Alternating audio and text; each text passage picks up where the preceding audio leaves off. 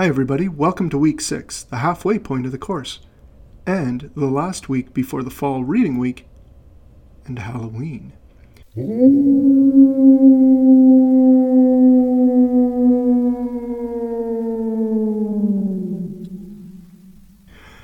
I want to tell you today about the library at the British School at Rome. Imagine a room 2 stories tall, lined with dark wood, bookshelves. There's a walkway around where the second floor would be, with a cast iron railing. You can go up a spiral steel staircase in the corner and browse those shelves up there, looking down on the scholars at their desks below. Each scholar in residence at the school has their favorite desk. People get quite attached to their space. Now, the school faces to the west, and in the afternoons the light slants in through the huge high windows, bathes everything in this sleepy yellow glow. It's beautiful. But as night falls, the shadows get longer, the building starts to cool, and soon there are only small pools of light where the dedicated still labor at their desks. But after supper, no one is in the library. All is quiet. But say you open the little wooden door and step into the vast, shadowy darkness. It kind of sucks at you. It pulls you in. And you find that you have to go up the rickety spiral staircase to that second level. And you go up onto that upper walkway, and you wander over to the one bit of wall without any books. Try placing a book on that empty shelf.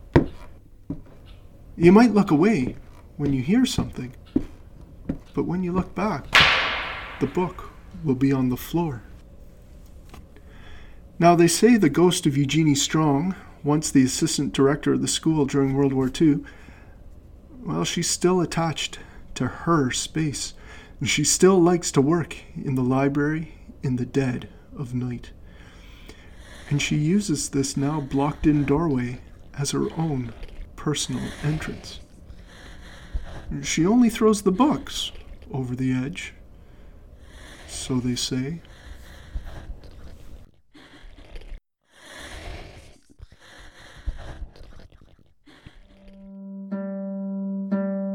Intro to Digital Archaeology. Intro to Digital Archaeology. Intro to Digital Archaeology. HIST3000. At Carleton University. With Professor Sean Graham.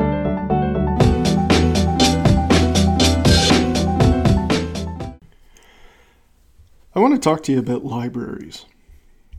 If knowledge equals power, power equals energy, energy equals matter, and matter equals mass, which is what Terry Pratchett teaches us, then libraries are very dangerous places indeed. Not because they cause explosions, but because the explosions they cause happen inside your own head.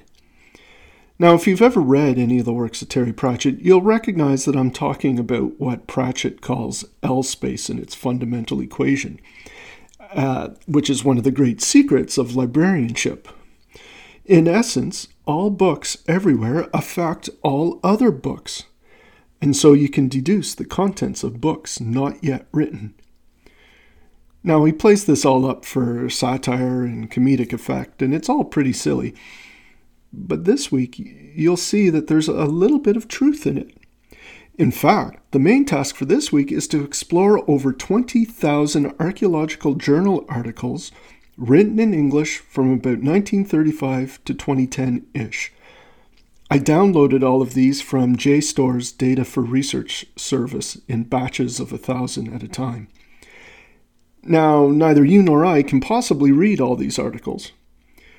But with a little bit of computational help, we might be able to see macroscopic, large-scale trends in the things that these articles talk about. What I've done, in fact, is said to my computer, imagine there are 150 topics in these 20,000 articles. Please sort each article's words into its most likely topics and show me the results. So the computer looks at each work and the surrounding words for each word in each article versus how that word is used in every other article. It imagines a world where writers pull words from different buckets in different proportions to write. And if you can imagine that, then you can get the computer to work backwards from the proportions into the original buckets. So I've already done the computational part, though I do have tutorials that will show you how to do this. If you're interested, just let me know. For making sense of more material than you can hope to read, a topic model, which is what we've built here, is a great way to get this macroscopic view. So I want you to pay attention to the visualizations that we can produce from the topic model. Look at this topic model of 20,000 articles. Look for inflection points or other interesting blips. Dive into the data. The topic model browser will show you the individual articles, all of which are available through JSTOR. And it'll show you the proportions, and it'll show you how that changes over time, and it'll show you which topics are more similar to what other topics, and so on and so forth. There's a lot of information. Can you identify the trends that lead to the emergence of digital archaeology as we understand it in this class? What about computational archaeology? Is that something different from digital archaeology? You might need a framework to understand these inflection points, and if so, well, you could do worse than the Wikipedia article on archaeological theory. Knowledge equals power equals energy equals matter equals mass. Ideas become real because they dictate how we see and understand patterns in the material culture and what we pay attention to and make real and end up calling archaeology.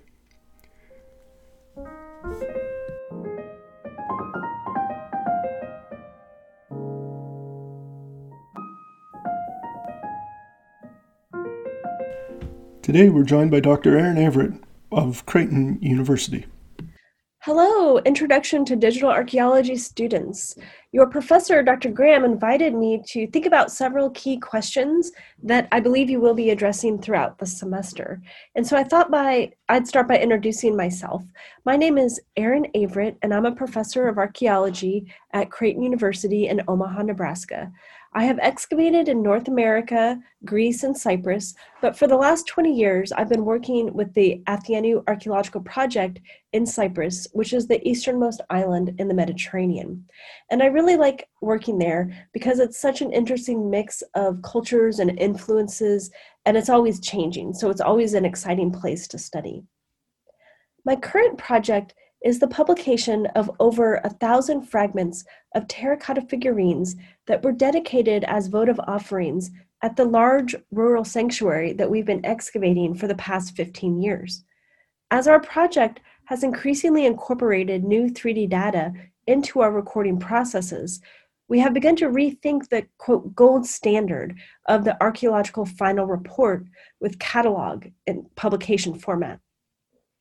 Despite innovations in relational databases, imaging, and online resources with linked open data, there is yet an agreed upon replacement for the venerated and large printed final publication that represents the final interpretation of an archaeological site. And so as I work on publishing all of these figurines, I'm considering new ways to publish our 3D models alongside illustrations and photographs, as well as a database that can be continually updated. And so, in other words, to challenge this idea of a final printed monograph is the goal of archaeological publication. So Dr. Graham asked me to speak about how I got started in digital archaeology. And to be honest, one thing you should probably know about me is that I do not consider myself a digital archaeologist. I received a very traditional training in graduate school. When I was in grad school, there weren't really any classes at all on digital archaeology or digital tools in my program. And I think that this was relatively common for most graduate programs in the 90s and 2000s across American institutions. So Whatever we learned, we had to pick up in the field. And obviously, archaeologists have been using computers and databases and digital tools for quite a long time, but it just wasn't considered something worthy of study in a graduate classroom, right? You kind of learn that on hand. So I've had to learn the digital tools that I need as I go, which has been very challenging. I'm continually impressed at how much training students at all levels can now get with digital technology and digital archaeology. And so this is a big change from just, I think, graduate training a decade ago. Our excavation on Cyprus first started experimenting with new digital technologies as we followed the innovations of the Pompeii Portastabia project and others as they transitioned from traditional paper notebooks to digital notebooks on iPads. As the Athenaeum Archaeological Project tested and then adopted the digital notebook, which replaced our paper notebooks and used born digital data, it forced me to really think about how the tools we use inform how we record, process, and even analyze and interpret the archaeological data. With the vast array of new digital tools now at our fingertips, as they become cheaper and easier to use, this is only increasing. And so I think archaeologists are now faced with many challenges as they struggle to adopt these tools in an effective, meaningful, and ethical way. Since our first experiments with digital notebooks, we have started creating 3D models of some of our artifacts using structured light scanning and photogrammetry to record the trenches as they are being excavated and to create a 3D map of the sanctuary. So I guess you could say my start in digital archaeology was slow, informal, and clumsy. The next question that Dr. Graham posed is, what is the biggest challenge facing digital archaeology at the moment? And that's a very big question. You're probably going to get a lot of different answers. But from my point of view, I see two major challenges.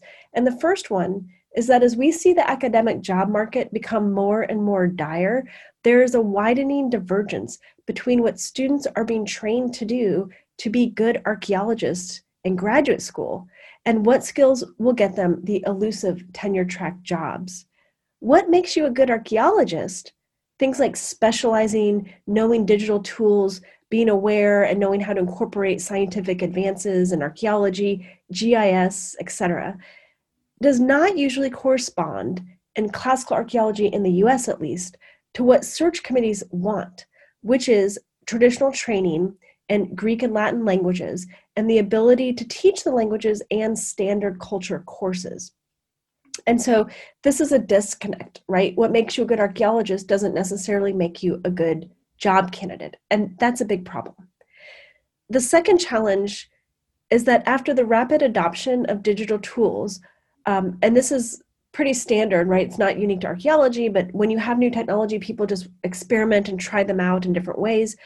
But archaeologists are only just now stepping back and considering larger issues of ethics and the epistemological implications of these new tools on our discipline.